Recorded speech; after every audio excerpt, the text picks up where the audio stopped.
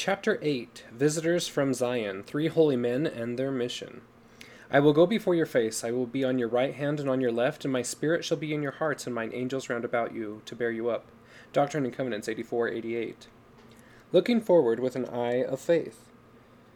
From the first divine promise made to Abraham about his posterity, the years of continuing childlessness had turned into decades of delay. And yet, as one scholar observes, still Abraham believed the promise, although from a human aspect everything spoke against it.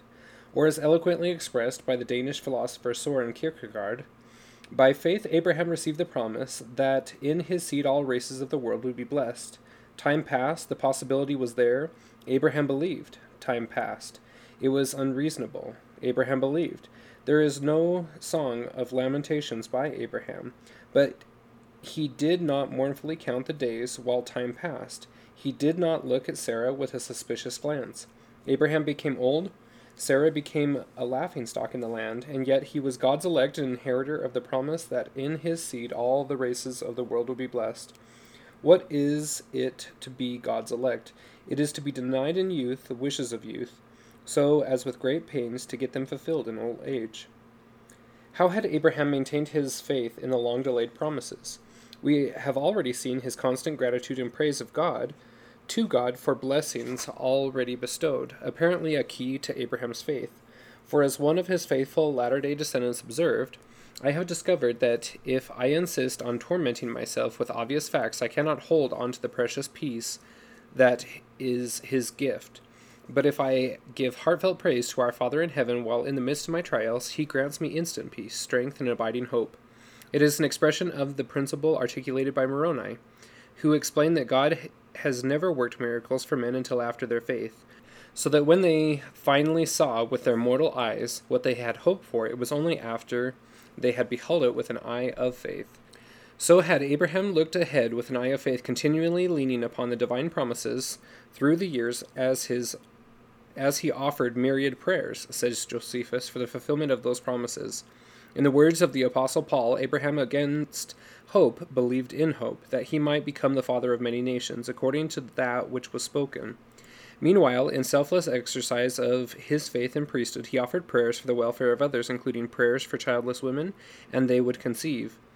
God had confirmed to Abraham that his heir would be a son issuing from his own body, but nothing had been said about Sarah being the mother. Her faith had been firm, as she had interpreted the promises of posterity to Abraham as any reasonable wife would, to mean that she would be the mother.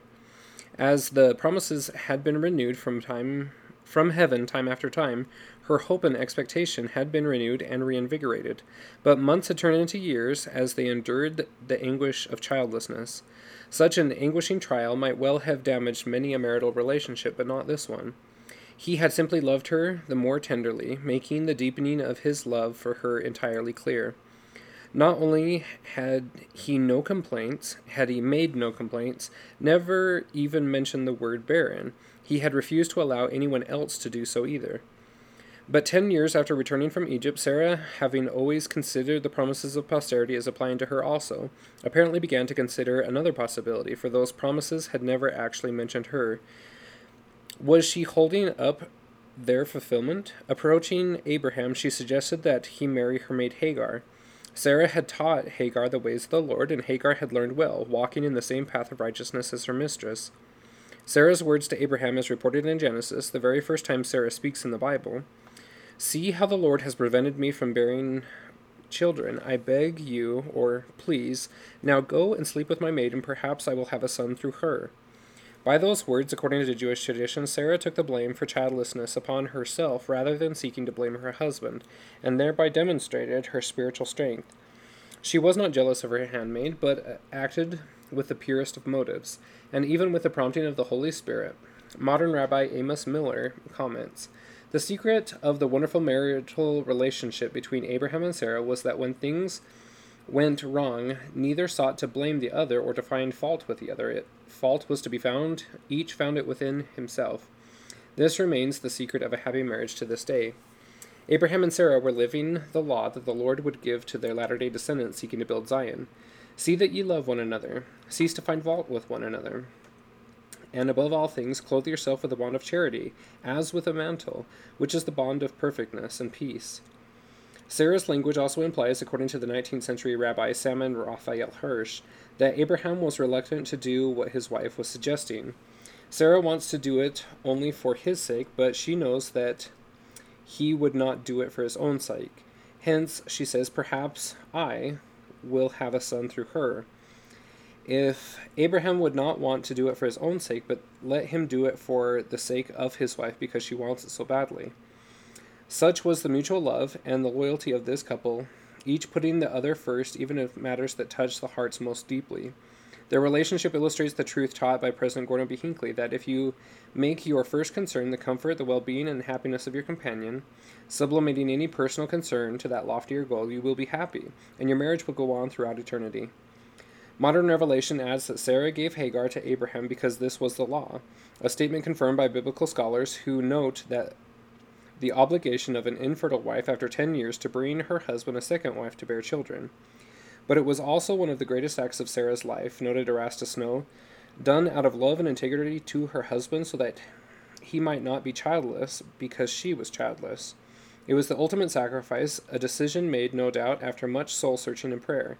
Sarah was by no means giving up, nor did this mark a loss of hope. Both Rashi and Nachmanides held that Sarah still harbored the expectation that God would yet bless her someday to conceive, but that for now, as throughout her life, Sarah was acting in righteousness and under divine guidance in this matter. She was acting out of love and did not render herself distant from Abraham, but kept her heart knit together in love with his. According to a modern Muslim scholar, it was because of this unselfish act of Sarah that God would eventually reward her with a son of her own. But up to now, the yearning of her heart was not forthcoming, having grown more elusive with each passing year. Indeed, as difficult as Abraham's long trial of childlessness had been to him, Sarah must have been the one most deeply hurt by her barrenness, and yet at this time of profound personal grief, out of the greatness of her loving heart, poured forth only soothing words of hope for Abraham, as reported by Philo. Do not let the trouble of my barrenness extend to you, or your kind feeling to me, to keep you from becoming what you can become, a father. For I shall have no jealousy of another woman, and if our prayers for the birth of a child are answered, the offspring will be yours in full parenthood, but surely mine also by adoption. But to avoid any suspicion of jealousy on my part, take, if you will, my handmaiden, proved and tested by me for many years from the day when she was first brought to my house, an Egyptian by birth, but a Hebrew by her rule of life. Philo further reports that Sarah's words instilled in Abraham increased admiration for the wifely love, which never grew old and was ever showing itself anew, and her careful forethought for the future. Even still, Abraham accepted Sarah's proposal only after receiving revelation on the matter, whereupon Sarah magnanimously declared to Hagar, "Happy art thou to be united to such a holy man." Abraham married Hagar, who immediately became pregnant, even though, in the poignant words of modern writers, as Hagar's belly swelled with child, Sarah's womb remained empty. Hagar, although remembered as a woman of righteousness and faith, began to despise Sarah and treat her with contempt and disdain. Her unbearable insolence included claiming that Sarah's infertile condition proved her spiritual inferiority. Sarah's reaction is reported by Genesis, which tells that she went to Abraham and said, "I am being wronged, you must do something about it. It is I who gave you my slave girl, or maid in the JPST, into your arms, but since she has known that she is pregnant, she has despised me." Genesis then reports the following words by Sarah, which the English reader would automatically suppose were part of what Sarah said to Abraham. "The Lord decide, or let the Lord judge between you and me." These adversarial words color the immediately prior sentence, making Sarah's entire communication to Abraham appear angry and divisive. But it was Judaism's great grammarian and all-time Torah authority, Rashi, who pointed out that the Hebrew word "between you" in this passage is written with a feminine indicator for the person being addressed, showing, according to Rashi and other Jewish sources, that Sarah's statement about the Lord judging was addressed not to Abraham, but to Hagar. Other Jewish sources agree that Sarah was invoking the Lord not against Abraham, but against anyone who would try to cause dissension between her and Abraham. Sarah's commitment to build Zion was being by being of one heart with her husband was of highest priority, even when she felt wronged. By Abraham's supportive response to Sarah, "Your maid is in your hands, deal with her as you think right," he was apparently hoping to his soft answer would turn away Sarah's wrath. In any event, Abraham's reaction to Sarah shows that he willingly accepts any corrections that come from her. As Genesis tells, the pregnant Hagar fled, but an angel appeared to her by a spring of water in the wilderness and instructed her to return to Sarah. That her child would play an important role in God's plan is evident from the blessing the angel then pronounced upon Hagar in the name of the Lord. "I will so greatly multiply your offspring that they cannot be counted for multitude." The angel even designated the name of her son she was carrying in her womb. He would be called Ishmael, meaning God has heard. For as the angel explained, the Lord had heeded Hagar in her distress. The angel further assured Hagar that the freedom she had sought would, in fact, be enjoyed by her son. The closest an English translation can come to what the angel then said about Ishmael is that he would be a wild donkey of a man, a phrase that can strike the modern ear as a pejorative, but the Hebrew word is not the term for a domesticated donkey, but rather for a particular species that lives wild in the desert, and according to biblical scholar Gordon Wenham, looks more like a horse than a donkey, and is used in the Old Testament as a figure of an individualistic lifestyle, untrammeled by social convention.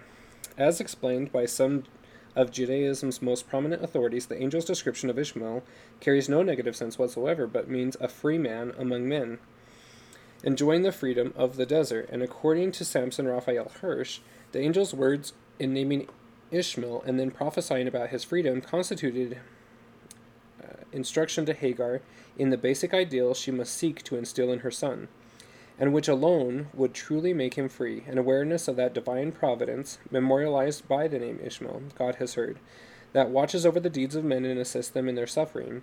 In short, Ishmael was, according to the words of the angel, destined to be a great man. Hagar returned and bore Ishmael, giving Abraham a son at long last. It was part of the divine plan, for as latter-day revelation explains, from Hagar sprang many people. This, therefore, was fulfilling, among other things, the promises. Islamic texts tell of the tenderness of the relationship between Abraham and Ishmael, while Jewish tradition reports that Abraham loved him.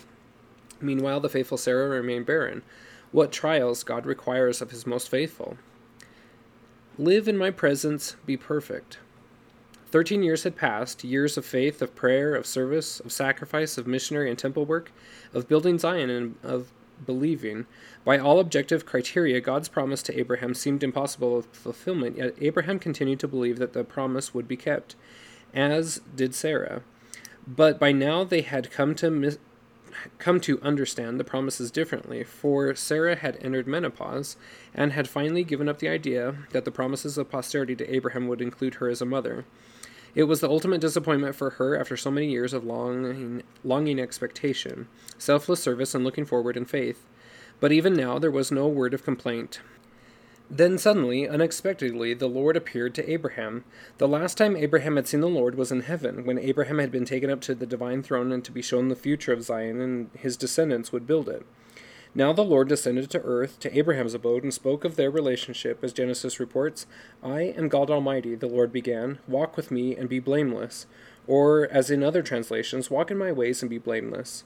Or, "walk in my presence and be blameless." Or, "live in my presence, be perfect." A rabbinic text recounts that upon hearing these words, Abraham was troubled as he mentally reviewed what he might have done amiss.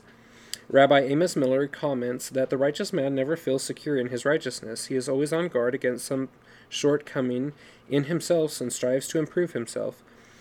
It is this sensitivity to any imperfection that makes him truly righteous.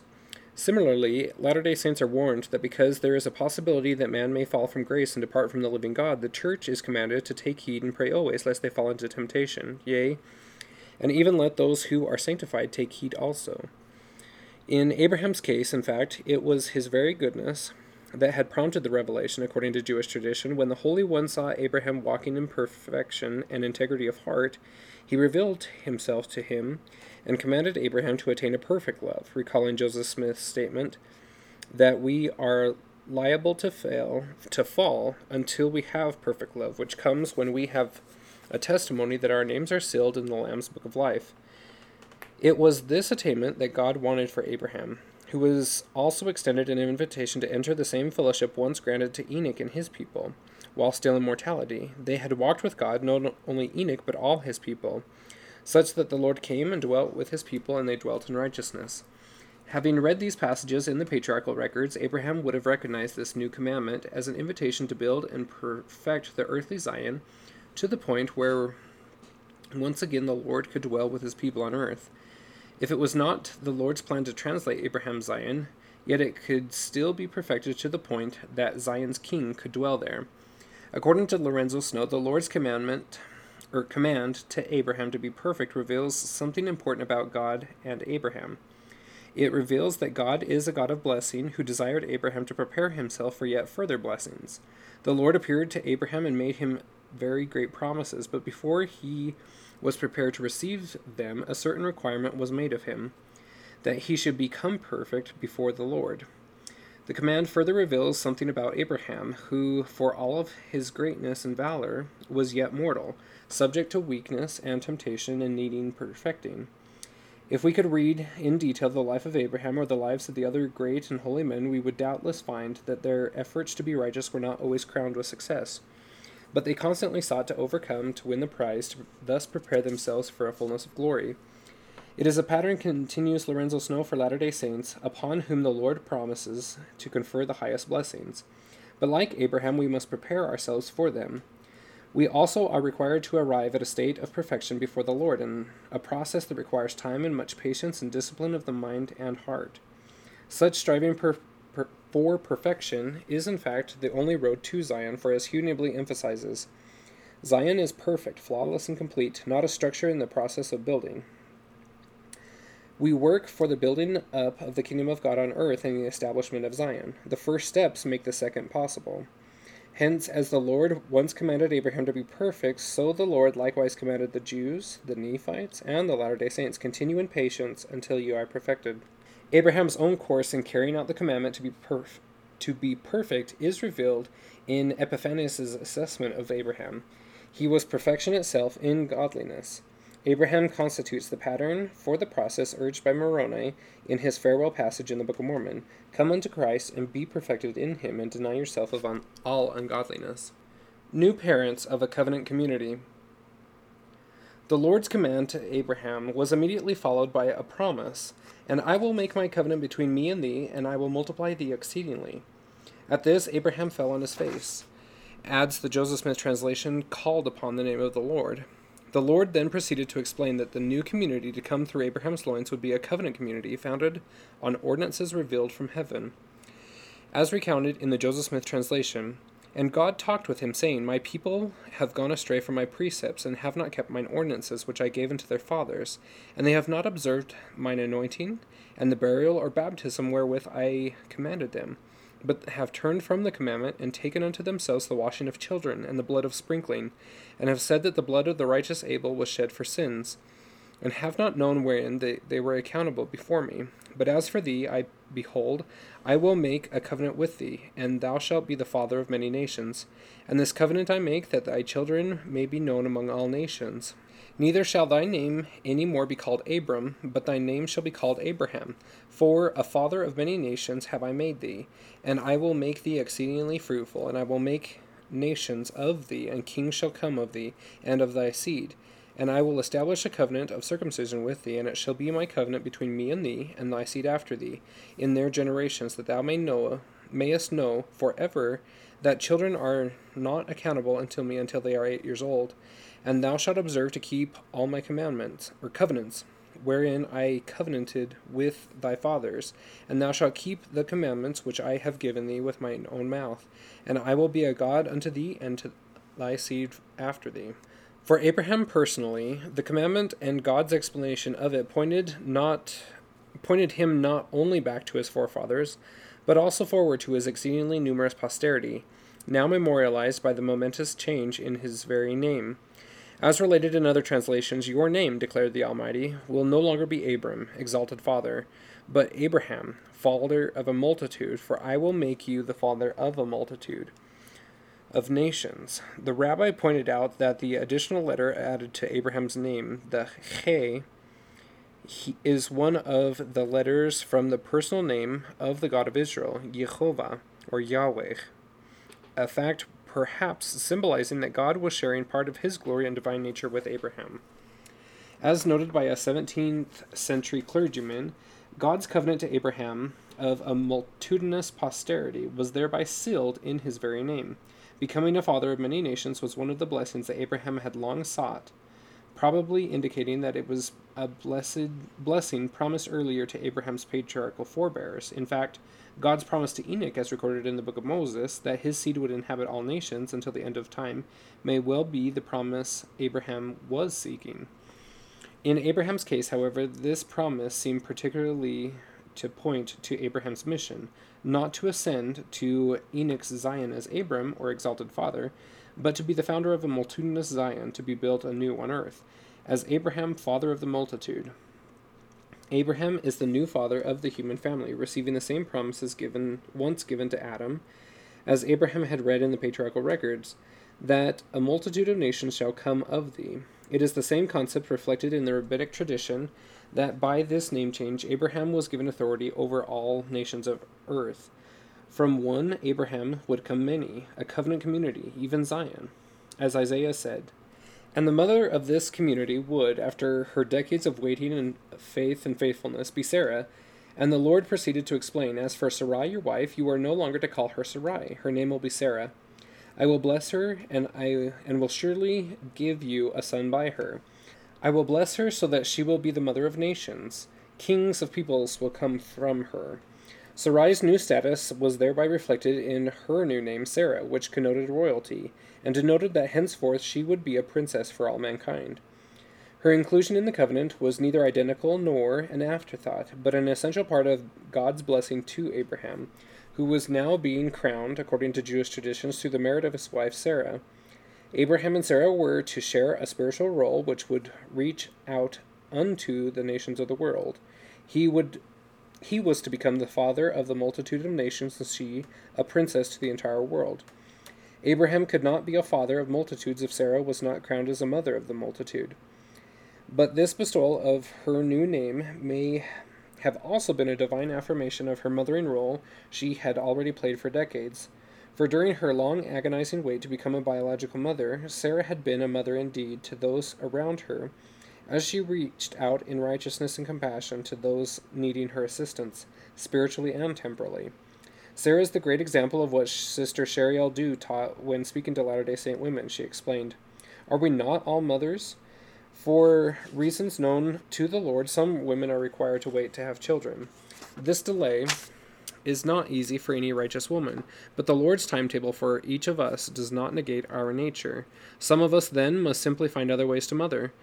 And all around us there are those who need to be loved and led. As daughters of our Heavenly Father and as daughters of Eve, we are mothers, and we have always been mothers, as we each have the responsibility to love and to help lead. It is forever noteworthy that Sarah became a biological mother of multitudes only after her valiant mothering of multitudes to whom she reached out in maternal love and caring. And now, having been designated by God as the biological mother of the chosen heir, and given a name indicating a princess to the nations of the world, her husband was blessed through her. In the words of Rabbi Joseph Soloveitchik, they attained together, and only together, covenantal sanctity, being elected by God to be the founders of God's people and community. For there is no covenant without Sarah. The covenant was entrusted to the two, man and woman, as pointed out by Rabbi Adin Steinsaltz. Of the few people in the Bible who undergo a change of name, the only woman to be granted the privilege was Sarah. Hence the dual change of name of both Abraham and Sarah hints at a change of essence in both Abraham and Sarah's being, in their whole way of life. It is a profound transformation which involved them both equally, which has a double dimension, Abraham and Sarah together. One striking indication of this duality is the recurrent mention of the two as one unit, Abraham and Sarah, which is not found elsewhere in the Bible. They are depicted as a team, as a couple, and invariably as equals.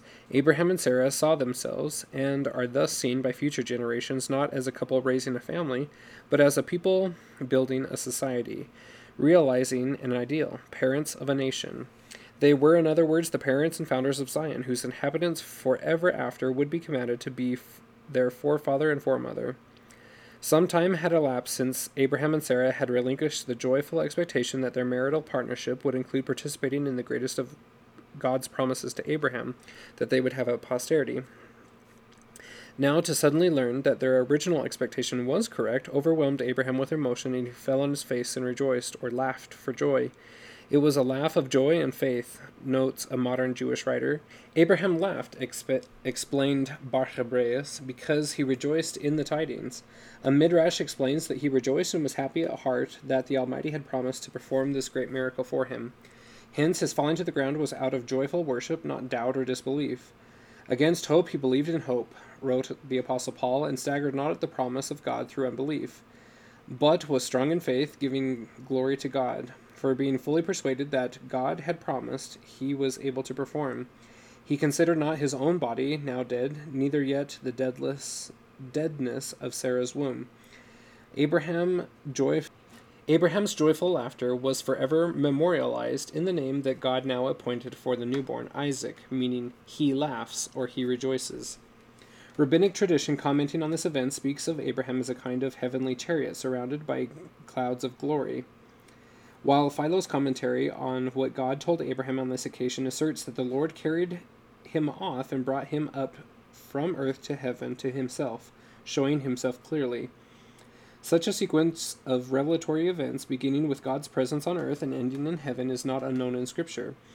God's revelation was a continually unfolding of himself and his ways to his friend, making Abraham's life a perfect illustration of Joseph Smith's statement that when we understand the character of God and how to come to him, he begins to unfold the heavens to us and to tell us all about it.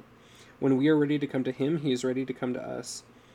In contrast to Abraham, the world in which he lived had gone far astray, denying not only the atonement of Christ, but also the resulting innocence of little children. And as Christ's atoning blood was foreshadowed in the blood of animal sacrifice, so now it would be foreshadowed in the blood of circumcision that God was now commanding. It was a sign and a seal of God, says an Armenian apocryphal source, or in the words of a modern author, a covenant written into the very organ of male regeneration. And so would it be for Abraham's male posterity for many generations on the 8th day of life, a perpetual reminder that little children are alive in Christ, and not accountable until the age of 8 years. For if circumcision was already extensively practiced in Abraham's day, it was only adult circumcision. The circumcision of infants was something new. Beginning with Abraham, infants in Zion would bear the mark in their own bodies of the future shedding of Christ's blood that had already been made them alive in Christ. Only with the advent of Christ and the shedding of blood that was foreshadowed by circumcision would the law of circumcision be fulfilled and the requirement cease. But the underlying spiritual reality represented by the circumcision would continue, the reality spoken by the Book of Mormon prophet Jacob, who foretold woe not for the uncircumcised of body, but for the uncircumcised of heart. Said the early church father Ambrose, bodily circumcision is a sign of spiritual circumcision. Therefore the sign remained until the truth arrived. The Lord Jesus arrived, who circumcises the whole person in truth, not a minor bodily member in sign. He abolished the sign, he installed the truth.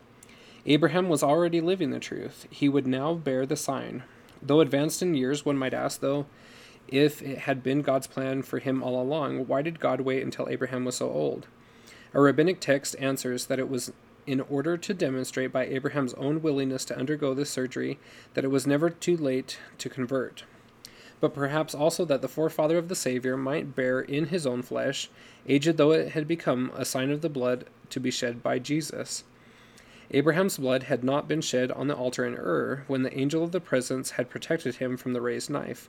Now God was asking for Abraham to voluntarily shed a little of his own blood, foreshadowing the voluntary and supreme sacrifice of the greatest of his offspring, the Lord Jesus Christ. And Abraham's true to the charge, and in perfect emulation of the Savior, hastened to perform God's precept with eagerness and joy, not for reward, nor through fear of punishment, but out of love. It is a striking similitude of the Savior's acceptance of the burden asked of him, who responded to the Father, "Thy will be done, and the glory be thine forever," and then followed through by loving the world, even to the laying down of his own life for the world. The pain of surgery and its aftermath were, as recounted in Jewish tradition, one of the trials of Abraham. He felt the pain, but his concern, as always, was for others, beginning with those who were circumcised on that same day. Part of the trial lay precisely in putting so many loved ones to such pain. His thoughts reached out also to the potential converts, whom this new requirement might dissuade from accepting the gospel. Inquiring of the Lord on this point, Abraham was told not to worry, that the Lord was in charge and was the protector of him and the world. As soon as he had received the command, Abraham proceeded to circumcise himself and all eligible males on that very day. Not later in the day, but immediately, as seen in the Jubilees narrative, in which no sooner does the Lord finish speaking with Abraham than Abraham did as the Lord told him, in having all eligible males circumcised, including himself. Jewish tradition recounts that Abraham did not hesitate, and though neither of reward nor pain, but obeyed, with eagerness and joy. And as for the other eligible males in the household, he persuaded them with kindly words, explaining how fortunate they all were to be singled out by God and invited to keep this new commandment so as to enjoy a greater measure of the divine presence. This unquestionably immediate obedience, particularly in this situation, stands out as one of the signal events in his model life. Having assumed for decades that the promise of posterity was to be fulfilled through Sarah, he had, as we have seen, finally abandoned that hopeful assumption, only to learn now that she indeed would become a mother. One would think that he would go to her first, but intimacy to make the promise possible would now have to wait until the Lord's new commandment of circumcision was fulfilled, thereby necessitating weeks of further delay before he healed sufficiently to beget a son. His prompt obedience on this occasion was later extolled among his descendants at Qumran as an example of the dedication expected of the members of the chosen community, and is remembered to this day in Judaism, in which circumcision is always performed on the 8th day of life for each male infant, and preferably in the morning, thus emulating Abraham in the eagerness to undertake the divine command.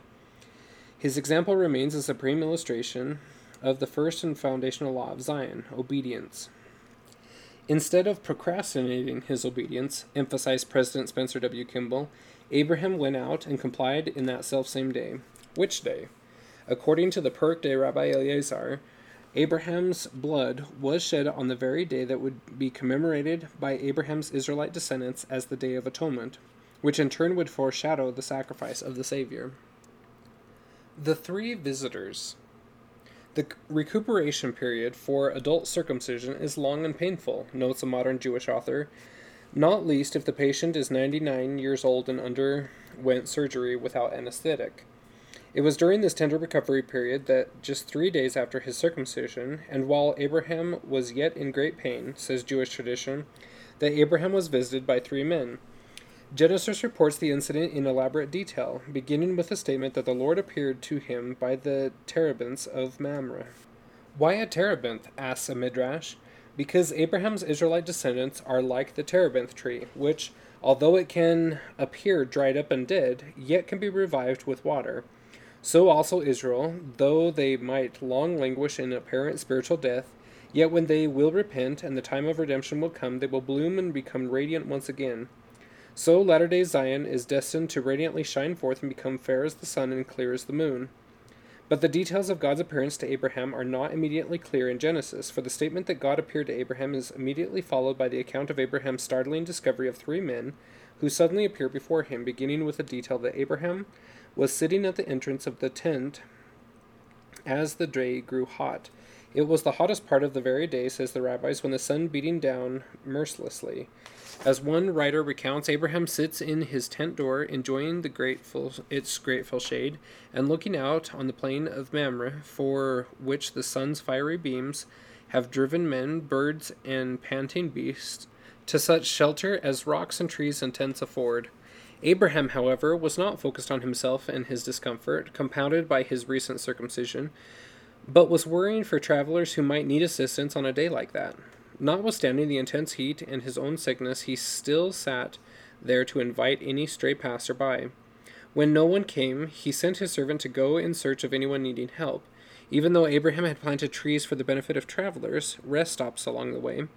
When the servant returned without success, Abraham determined to go himself. It was then, says rabbinic tradition, that Abraham discovered the three travelers. Looking up, says Genesis, he saw three men standing near him. Their appearance, according to a rabbinic text, was sudden, as though they had fallen out of heaven.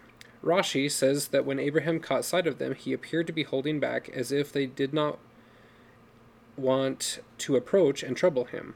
Abraham might easily have remained seated and simply directed a servant or subordinate to attend to these travelers. Or, says one writer, he may wait their approach, leaving them to solicit his hospitality. Not he. Abraham rises. A modern Jewish commentator notes that excuses are always at hand and come readily to mind for those who seek them, but a true disciple of Abraham does not look for excuses. Abraham arose, and despite the scorching heat, and although he was in great pain from his wound, ran forward to meet them, according to the Zohar. Genesis tells that upon reaching them, he bowed himself toward the ground. Who were these three men to whom Abraham ran? As the story unfolds in Genesis, one of them is named as the Lord himself. But according to biblical scholar Klaus Westermann, the text cannot intend to really mean what it says here. It must mean simply that the messenger speaking had been sent by the Lord. So it is also in the Joseph Smith translation, which expressly identifies the three visitors as angels of the Lord, an identification also made by Jubilees and most rabbinic texts, one of which calls the three men ministering angels. The Joseph Smith translation reports the angels as saying that the Lord had told them, "I will send you, and you shall go down now," and further describes them as holy men sent forth after the order of God. The last time the phrase order of God was used in the Joseph Smith translation was in association with the translated city of Enoch, and men having this faith coming up into the order of God were translated and taken up to heaven. The term holy men is found in a revelation to Joseph Smith, D&C 49:8, where it means, according to Joseph Fielding Smith, translated beings. That the visitors to Abraham will actually eat is further indication of their translated status, for spirits, whether premortal or postmortal, could not have eaten, nor were there any resurrected beings at the time on earth. And since, as Joseph Smith explained, there are no angels who minister to this earth, but those who do belong or have belonged to it, if Abraham's visitors were not mortal, they were necessarily translated beings. But did Abraham recognize them as messengers of God? Most commentators presume that he did not, but the Joseph Smith translation adds an intriguing detail as Abraham first addresses them. He calls them "my brethren." Nowhere else in the Abraham story does he use this form of address. But even without the benefit of the Joseph Smith translation, the medieval Jewish sage Nachmanides held that when these three angels came to Abraham, he recognized them, a view held also in early Anglo-Saxon tradition. Likewise, according to modern Jewish scholar Beno Jacob, Abraham's recognition of his visitors is indicated by both his words and his actions. Nowhere else does Abraham call himself the servant of men, as he refers to himself in Genesis when he first greets them, humbly calling himself your servant. As magnanimous and generous as Abraham was, he entertained enough guests that he cannot possibly have received every passerby in the exuberant manner in which he was about to entertain these guests. Yet he recognizes the messengers of God. Modern scholar Gordon Wenham holds that Abraham's gestures of running and bowing to the three men expresses both the warmth of Abraham's welcome and his deep respect for his visitors. Elsewhere in Genesis, people run to greet long-lost relatives, and they bow down to the high and mighty. And according to von Setters, Abraham's obeisance to the visitors in this manner befitting only a king or deity. This is certainly more than a show of politeness. If Abraham did recognize these men, who were they?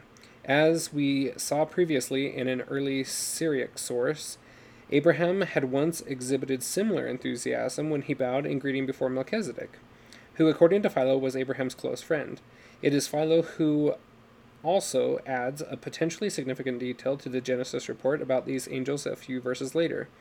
These verses concern one of the three visitors, reported in the traditional Genesis text to be the Lord, but the angel of the Lord in the Joseph Smith translation, where the visitor says that he would not hide what he would do from Abraham. Philo adds the words spoken were actually, "Abraham, my friend." If these were the words of the angel rather than God, the angel must have already been a friend of Abraham, suggesting the intriguing possibility that one of these holy men, these translated beings, might well have been Abraham's friend Melchizedek, who now resided in Enoch's translated city of Zion. Abraham pleaded with these three angels not to pass by their servant, and he pressed them to stop and refresh themselves. "Let a little water, I pray you, be fetched, and wash your feet, and rest yourselves under the tree, and I will fetch a morsel of bread, and comfort ye your hearts." Abraham then sprang into action and set in motion a flurry of activity. It is worth noting, says biblical scholar Klaus Westermann, that no one is in a hurry elsewhere in the patriarchal stories. Here it is haste in the service of others. Commenting on Abraham's actions, a Jewish midrash notes that the righteous act with speed. Abraham quickly enlisted Sarah's and the servants' help in preparing a lavish feast. And Abraham hastened into the tent of Sarah and said, "Make ready quickly 3 measures of fine meal, knead it, and make cakes upon the hearth." And Abraham ran unto the herd, and fetched a calf tender and good, and gave it unto a young man who hasted to dress it. The young man, according to Jewish tradition, was none other than Ishmael, whom Abraham was training in the ways of righteousness and service, not just by preaching to him, but involving him.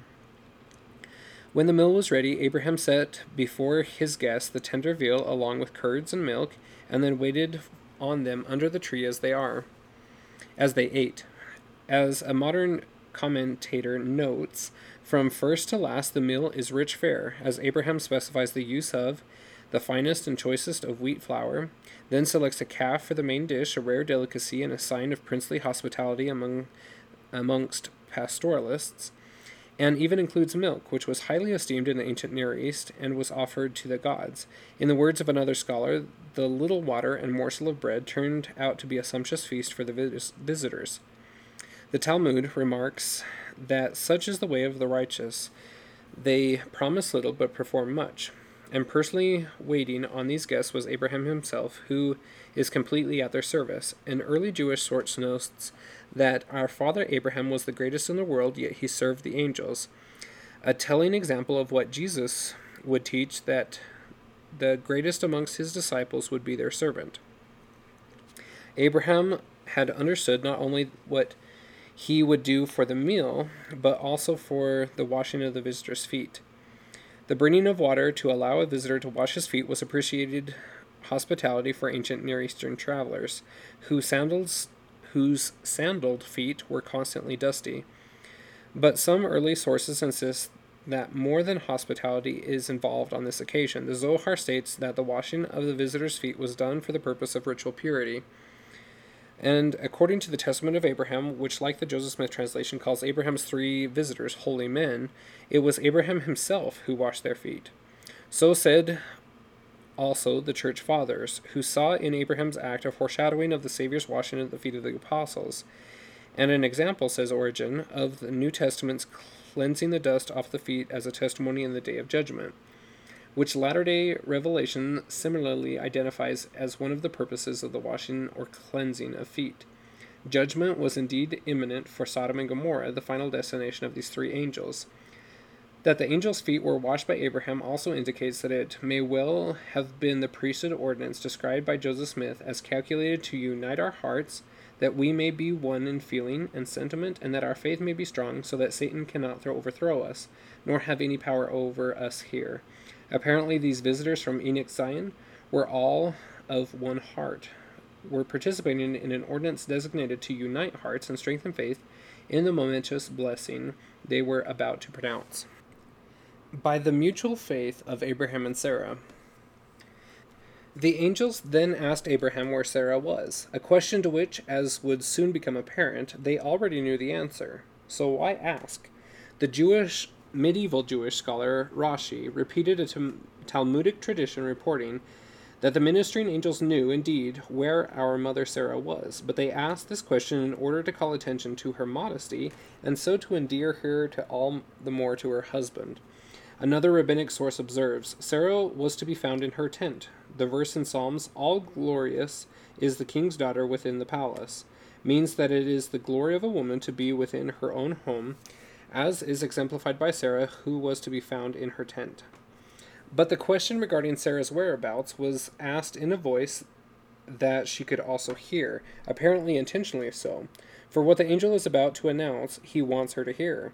According to the Joseph Smith translation, one of the angels blessed Abraham and said, as recorded in Genesis, I will return to you next year, and your wife Sarah shall have a son.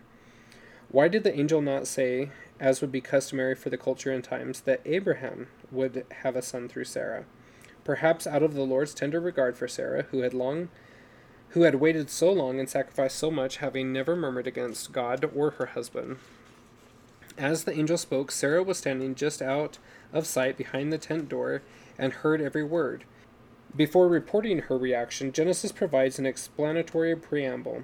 Abraham and Sarah were old, well advanced in age, and Sarah had passed the age of childbearing.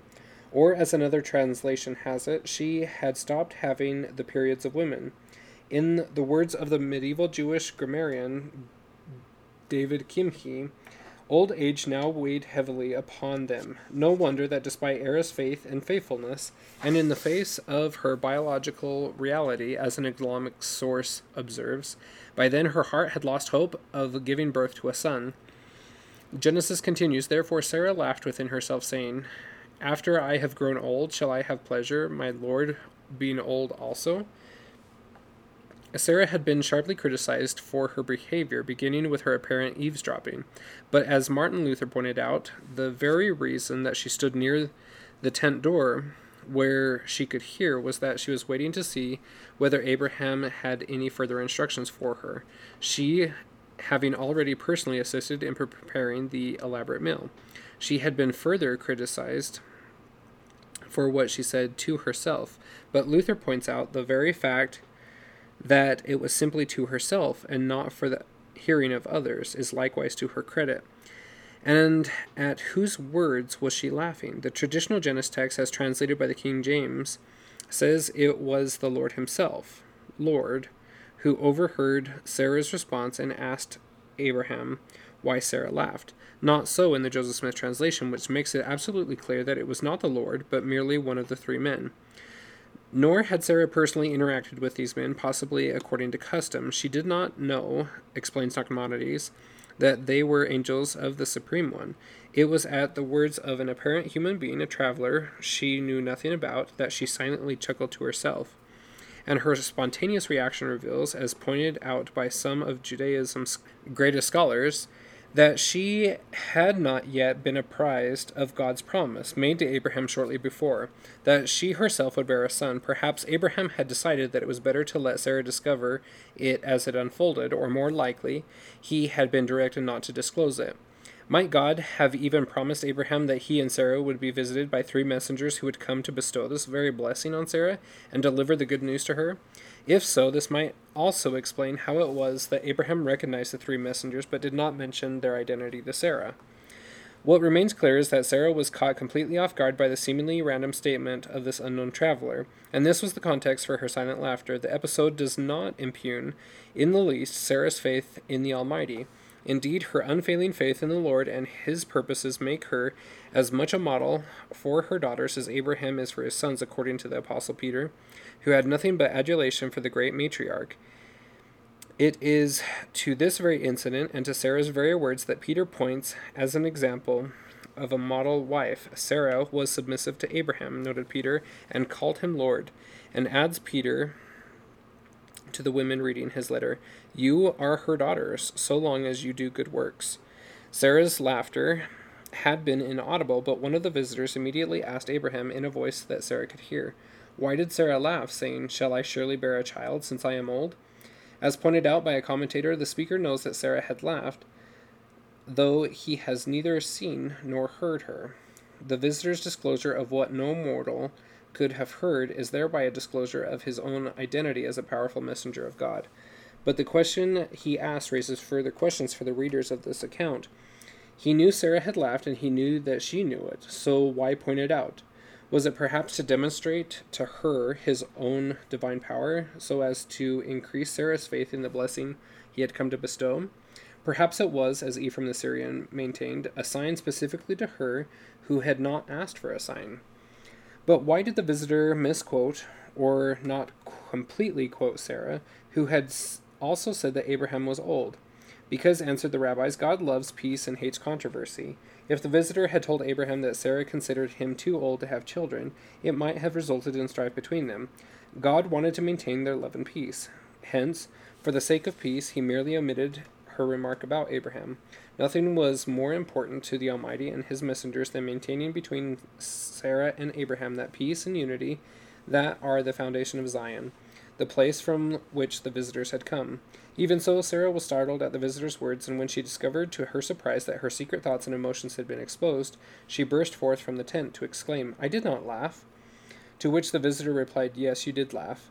A casual reading of the story in Genesis may leave the impression that the visitor is simply insisting on being right and decides to argue the point and have the last word. But a different impression comes to light of the identity of these men as hailing from the city of Enoch, that pristine palace pulsating with perfect love. This is a visitor not prone to argue, and who has no reason to insist on being right or having the last word. Why, then, does he correct Sarah? Perhaps again to convince her of his divine authority, and yet also increase her faith in the priesthood blessing he has come to give Abraham. The angel then added, as reported in Genesis, "Is anything too hard for the Lord?" But perhaps this translation, as one modern scholar insists, misses the marvelous element of the Lord's promise and the power it contained over human weakness and limitations. Other translations render the angel's words as, "Is anything too difficult for the Lord? Is anything impossible for the Lord? Is anything beyond the Lord? Is anything too marvelous for the Lord to do? Is anything too wondrous for the Lord? Is anything too wonderful for the Lord?" The words refer not only to the miracle for Abraham and Sarah, according to the Zohar, but also for the future day when the Lord will miraculously bring to pass the resurrection of the dead, the great renewal. But the words also refer, according to the Christian scripture, to the birth of him who would make the resurrection possible. Many centuries after the angel spoke to Sarah, another angel would speak to another beautiful Hebrew woman, Mary, about the miraculous birth of her son, and would then mention the imminent birth of John to her relative Elizabeth, an old and barren woman. For with God, the angel would declare to Mary, nothing shall be impossible. An intentional allusion, says scholars, to Mary's ancestor Sarah and her miraculous birth. And if Mary's faith would be bolstered by the allusion to her ancestor Sarah, Sarah's faith was bolstered by the son to be miraculously born to Mary. In fact, it was Sarah's faith in the Son of God, her future descendant, through the Son that she would soon bear, that effectuated the miracle allowing Sarah to become a mother. Neither at any time, says Moroni, hath any wrought miracles until after their faith. Wherefore, they first believed in the Son of God. Sarah's belief in Jesus opened the door for her to become the mother to Isaac, and hence foremother of Jesus. Accordingly, as stated in the New Testament, the blessing of Isaac came upon strength not only of Abraham's faith, who against hope believed in hope, but also of Sarah, who through faith herself received strength to conceive seed and was delivered of a child when she was past age, because she judged him faithful who had promised. And as faith opened spiritual vistas of new visions, so Sarah's prophetic powers were such that a Jewish tradition remembers she was also known as a seer. She foresaw Israel's history and prayed to God to assist them in their tribulations. Meanwhile, in her long wait, she showed her faith by her works, in her unabated zeal in gathering converts, for which God rewarded her with the desire of her heart. It was the mutual faith of Abraham and Sarah in the Lord Jesus Christ that qualified them to become parents of Israel. Indeed, the blessings left that momentous day by the three visitors from Zion was effective for both Abraham and Sarah. Jewish tradition remembers that Abraham was healed from his circumcision. Moreover, according to the Zohar, the blessing left upon them actually looked forward to the day of resurrection, when they would be restored to their pristine youth. Only then, as latter-day revelation makes clear, would they ultimately realize the promise of posterity as innumerable as the stars in heaven and the sands of the seashore. The blessing left on Abraham and Sarah was thus an affirmation of their eternal marriage covenant, which is of more than historical interest to Latter-day Saints who enter into that same covenant with the same promises. For as George Buchanan, member of the First Presidency, reminded the Latter-day Saints in General Conference, God has promised us that we shall sit upon thrones, that we shall have crowns, and that we shall have a posterity as numerous as the stars in heaven, as countless as the sands upon the seashore. For, said he, I seal upon you the blessings of kingdoms, of thrones, of principalities, of powers, and of dominions. I seal upon you the blessings of Abraham, of Isaac, and of Jacob. I seal upon you the promise that you shall come forth in the morning of the first resurrection, clothed with glory, immortality, and eternal lives. These are the promises that are made to Latter-day Saints. The Lord promised unto Abraham that as the stars of heaven were innumerable in multitude, and as the sands of the seashore were countless, so his seed should be. That same promise has been sealed upon your heads, ye Latter-day Saints who have been faithful. Pleading for Sodom and the world. Having left their blessing on Abraham and Sarah, the three angels rose up from thence, as noted by the Jewish scholars Forno, the house where they had experienced kind hospitality. Abraham is remembered in Jewish tradition as the one who was beloved, not only by God, but by humans and angels. The three angels then looked towards Sodom. That poignant look emphasizes the distinctiveness of Abraham's Zion, for as Samson Raphael Hirsch observes, Sodom offered the most striking contrast to the pure, pristine environment which these three men were just preparing to leave. At this point, the Genesis narrative tells of a remarkable dialogue between Abraham and God, beginning with God's soliloquy that he will not hide what he will do from Abraham. But the Joseph Smith translation makes it clear that the dialogue is still between Abraham and one of the angels.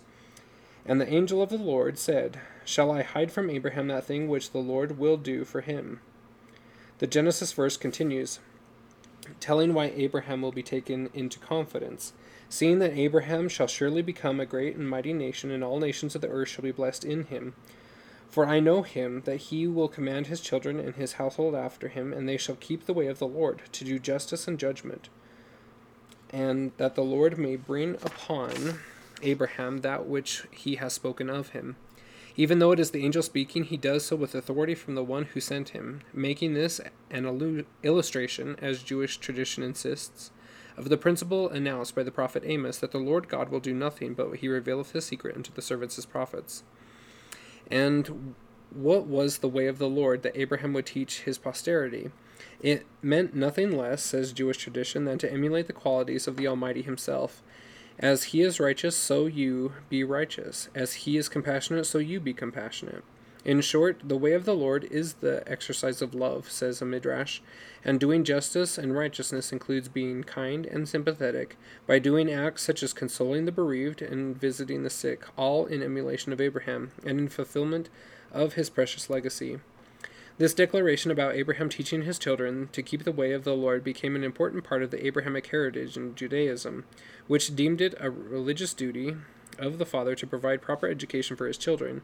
And according to J.H. Hertz, the last injunction of the true Jewish father to his children is that they walk in the way of the Lord and live lives of probity and goodness, a duty that gave rise to the practice of the so-called ethical will in medieval European Jewry, whereby the departing father would leave his last exhortation to his children. Only Latter-day Saints know the ancient roots of such a practice. It was Abraham himself who wrote the Book of Abraham expressly for the benefit of my posterity that shall come after me. Abraham's efforts to teach and bless his posterity would be an important part of his legacy, an enduring example for that posterity to do the same. Abraham's desire to do God's will in all things, stated President Spencer W. Kimball, led him to preside over his family in righteousness. Despite all his other responsibilities, he knew that if he failed to teach and exemplify the gospel to his children, he would have failed to fulfill the most important stewardship he had received. Fathers and mothers, your foremost responsibility is your family. Having determined to confide in Abraham, the angel proceeded to explain that part of their mission was to destroy Sodom and Gomorrah, and the three angels then walked away toward their destination. Having rejoiced in what the Quran calls the glad tidings brought to him, namely the priesthood blessing just delivered concerning the son to be born to Sarah, Abraham is suddenly grieved for the inhabitants of the cities about to be destroyed. He could suddenly No, he could easily have been safe and satisfied with the great blessing he had been promised, but felt so deeply pained for the fate of his fellow men, whom he had befriended and even rescued, that he could not help but talk this over with God. Following the path of the three angels who had gone ahead, Abraham drew near to Sodom, apparently reaching the heights near Hebron, where he could see Sodom and all the valley below, and as the Joseph Smith translation makes clear, began praying to him who had sent the angels. Then, according to Rashi, and seemingly the Joseph Smith Genesis translation, God actually appeared to Abraham, a remarkable fact considering what was on Abraham's mind, for Abraham was about to question the Almighty and even negotiate with him over the fate of the Sodomites, who he had been a friend. Abraham was much exercised, and God not only paid attention, but went to the trouble of coming to earth to hear his friend Abraham in person. Our Heavenly Father is more liberal in his views, stated Joseph Smith, and boundless in his mercies and blessings than we are ready to believe or receive. He will be inquired of by his children. Nowhere is this better illustrated than in his incident with Abraham, surely the most remarkable instance of human intervention on record. According to the Quran, Abraham was most tender-hearted and began to plead for Lot's people, with such intensity that could have easily jeopardized Abraham's own status with the Lord. A rabbinical source states that none prayed with such fervor as Abraham on this occasion. As noted by J.H. Hertz, Abraham proved true to his name and embraces in his sympathy all the children of men. Even the wicked inhabitants of Sodom were his brothers, and his heart overflows with sorrow for their doom. Far from being angry at Abraham's pleading, the Lord allowed himself to be interrogated. In fact, he listened patiently to Abraham and heard him out and answers his questions. Abraham realized, notes a modern rabbi, that praying is a dialogue. It is talking with God. But what a strange dialogue this! Wilt thou, began Abraham, also destroy the righteous with the wicked? Surely, Abraham insisted, God would not destroy the place if 50 righteous souls were there. That be far from thee to do after this manner, to slay the righteous with the wicked, and that the righteous should be as the wicked, that be far from thee. Shall not the judge of the earth do right? As a modern scholar notes, the tone of Abraham's pleading shows decisiveness and courage and emphasizes the inconceivability of God's doing anything uncharacteristic of perfect justice. One thinks immediately of another prayer by another giant of faith, the brother of Jared, who just centuries earlier had told the Lord, Thou art God of truth and canst not lie. According to the Midrash Rabbah, Abraham reminded God of his oath made at the time of Noah. Thou hast sworn not to bring a deluge upon the world. Wouldst thou evade thine oath? Not a deluge of water wilt thou bring, but a deluge of fire? Then thou hast not been true to thine oath. If thou desirest the world to endure, there can be no absolute justice. Therefore, unless thou foregoest a little, the world cannot endure. God responded that he would not destroy the place if 50 righteous could be found, but Abraham persisted. What if there were lacking just 5 of the 50? Again, God agreed. And continued Abraham, what if 40 righteous souls could be found? Once again, God relented. And so it continued, with Abraham aggressively lowering the number and God agreeing, as they went down to 30, 20, and finally to 10, whereupon the Joseph Smith translation tells, the Lord ceased speaking with Abraham. Who else but Abraham would have done such a thing, risking his own standing and the great blessings he had finally now been promised as he bargained with God over the fate of the Sodomites? Abraham did so, says a rabbinic source, hoping that perhaps they would repent. Hugh Nibley wrote of Abraham, his passion for fair play breaks all the records in his pleading for the wicked cities of Sodom and Gomorrah, to whom he owed nothing but trouble. He knew all about their awful wickedness, but still, Josephus observes, he felt sorry for them. He appealed directly to the Lord's sense for fairness. Wilt thou also destroy the righteous with the wicked? The impressive thing is the way in which Abraham is willing to abase himself to get the best possible terms for the wicked cities, risking sorely offending the deity by questioning his justice. Far be it from thee to slay the righteous with the wicked. Shall not the judge of all the earth do right? It is not an easy thing to do, especially for the most degenerate society on earth. It can be matched only by Mormon's great love for a people whom he described as utterly and hopelessly corrupt, or by the charity of Enoch, Abraham's great predecessor, who refused to be comforted until God promised to have compassion on the earth. Oh, the purity of Abraham, declared Ephraim the Syrian about the patriarch's selfless motives. W.F.P. Noble observed, "The tenderness of Abraham's heart is as remarkable as his purity. Sodom was a sink of iniquity. Abraham could not but know that, and could not but hold the habits of his people in unutterable abhorrence. Yet see how he mourns its doom, regarding its sinners with such pity as filled the eyes of Jesus and drew from his heart this lamentable cry, O Jerusalem, Jerusalem, how often would I have gathered thy children as a hen gathereth her chickens under her wings, and you would not." Sodom awakens all of Abraham's pity. Considerations of its enormous guilt are swallowed up in the contemplation of its impending doom. Truest, tenderest type of his own illustrious son, with the spirit that dropped in the tears and flowed in the blood of Jesus, Abraham casts himself between God's anger and the guilty city. He asks, he pleads, he prays for mercy, compassion, pity, love for sinners. Then there is no surer mark and test in true religion. May they be found in us as in Jesus Christ, as in Abraham. If they are not found in us, the Talmud says, then are we not of Abraham? Whoever is merciful unto his fellow men is certainly of the children of our father Abraham, and whosoever is not merciful to his fellow men is certainly not of the children of our father Abraham. According to Joseph Smith, the nearer we get to our Heavenly Father, the more we are disposed to look with compassion on perishing souls. We feel that we want to take them upon our shoulders and cast their sins behind our backs. Jewish tradition tells that the intercession of his saints is mighty with God. So it was with Abraham, for when the Holy One saw how he pleaded, he praised him and declared, I love him. He loved him enough to be questioned by him about the fate of fellow mortals in this scene that, according to one scholar, seems not so much a dialogue between a mortal and the Almighty, but rather a deliberation of a heavenly council over the fate of mankind. God was deliberating with his friend Abraham, even as had happened earlier at the creation in the grand council in the heavens. In fact, one Jewish text even insists that the very reason God had apprised Abraham of Sodom's fate was so that Abraham would plead on behalf of the wicked inhabitants. Hence, the events provide a window not only into the soul of Abraham, but also to God himself. Abraham's example invites his Latter-day Saint descendants to do the same for today's world, according to the modern prophets. President Gordon B. Hinckley declared, I heard President Lee say once to a congregation in Europe that we of this relatively small church could become the few who would save the world from destruction, as occurred when Abraham bargained with the Lord concerning the cities of the plains. Tremendous is our responsibility, and great and marvelous is our opportunity as sons and daughters of God. In Abraham's case, however, not even his mighty intercession could save Sodom and its sister cities, for 10 righteous souls were not to be found there.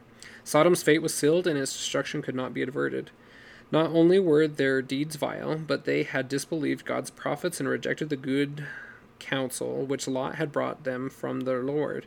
More specifically, the Holy One gave them the opportunity of repenting, and had for decades made the mountains to tremble and brought terrors upon them in order that they might reform, yet they did not. So will it also be at the end when, the latter-day revelation foretells, the Lord will lament that he has called upon the inhabitants of the earth to repent, not only by the mouth of his servants, but also by the voice of thunderings, lightnings, tempests, earthquakes, and other forms of warning, but all to no avail. The angels proceeded and removed Lot and his family out of Sodom, which the Lord then overthrew in his anger and in his wrath. He rained down fire and brimstone, or sulphurous fire, from the sky, for the angels called upon the name of the Lord for brimstone and fire from the Lord out of heaven. It was altogether as catastrophic, one modern writer notes, as atomic destruction, affected probably by a great earthquake, perhaps accompanied by lightning and the ignition of natural gases and asphalt, sievages common to the region. Whatever the exact means used, the Lord annihilated those cities and the entire plain and all the inhabitants of the cities and the vegetation of the ground. What had been the most lush and fertile of all the places was violently overthrown as in a moment, suddenly transformed into an utterly harsh and hostile landscape. So it remains to this day at the southern end of the Dead Sea, one of the most inhospitable and lifeless places on the planet. But even more than a dramatic historical event, the fiery destruction from the wicked cities is a sobering type of things to come. God sent fire from heaven upon them, and is still unextinguishing in its burning. It is the ominous warning found in the Armenian apocryphal text. Jubilees asserts that the destruction of the wicked at the final judgment will be exactly as it was on Sodom, a comparison likewise latter made by the Savior as he explained to his Jewish audience about his second coming. Hence, according to 3 Maccabees, the Lord made the inhabitants of Sodom an example to those who should come afterward. The imminence of that future destruction is indicated by the statement made by President Gordon B. Hinckley, that all of the sins of Sodom and Gomorrah haunt our society, and if the final fiery destruction of the wicked is foreshadowed by Sodom, then Abraham, unscathed though just miles away, surely foreshadows those of the righteous posterity who follow the example in paying a faithful tithe, as he had done with Melchizedek, for as stated in modern-day Revelation, that those that are tithed shall not be burned at the Lord's coming.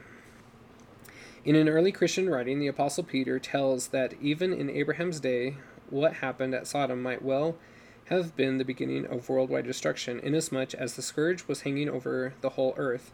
How was it averted? According to Peter, by the intervention of Abraham, who, by reason of his friendship with God, who was well pleased with him, obtained from God that the whole world should not equally perish.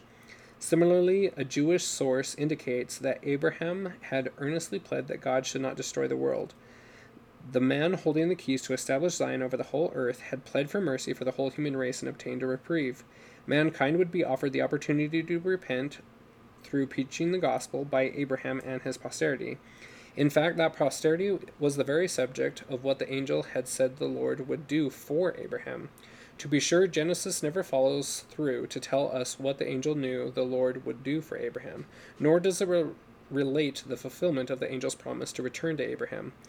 Such return is, however, recorded in Jubilees, wherein the angels later tell, "We went to meet Abraham, and we appeared to him as we had told Sarah that we would return to her. And we returned and found Sarah with child before our eyes, and we blessed him and told him everything that had been decreed concerning him, that he should not die till he was a father of yet more sons, and that he should see them before he died, but that it was through Isaac that his true descendant would be traced, and one of Isaac's sons would become a holy seed, and not be reckoned with the Gentiles. He would become the Most High's portion, and all his descendants settled in the land which belongs to God, so as to be the Lord's special possession, chosen out of all the nations, to be the kingdom of priests, a holy nation.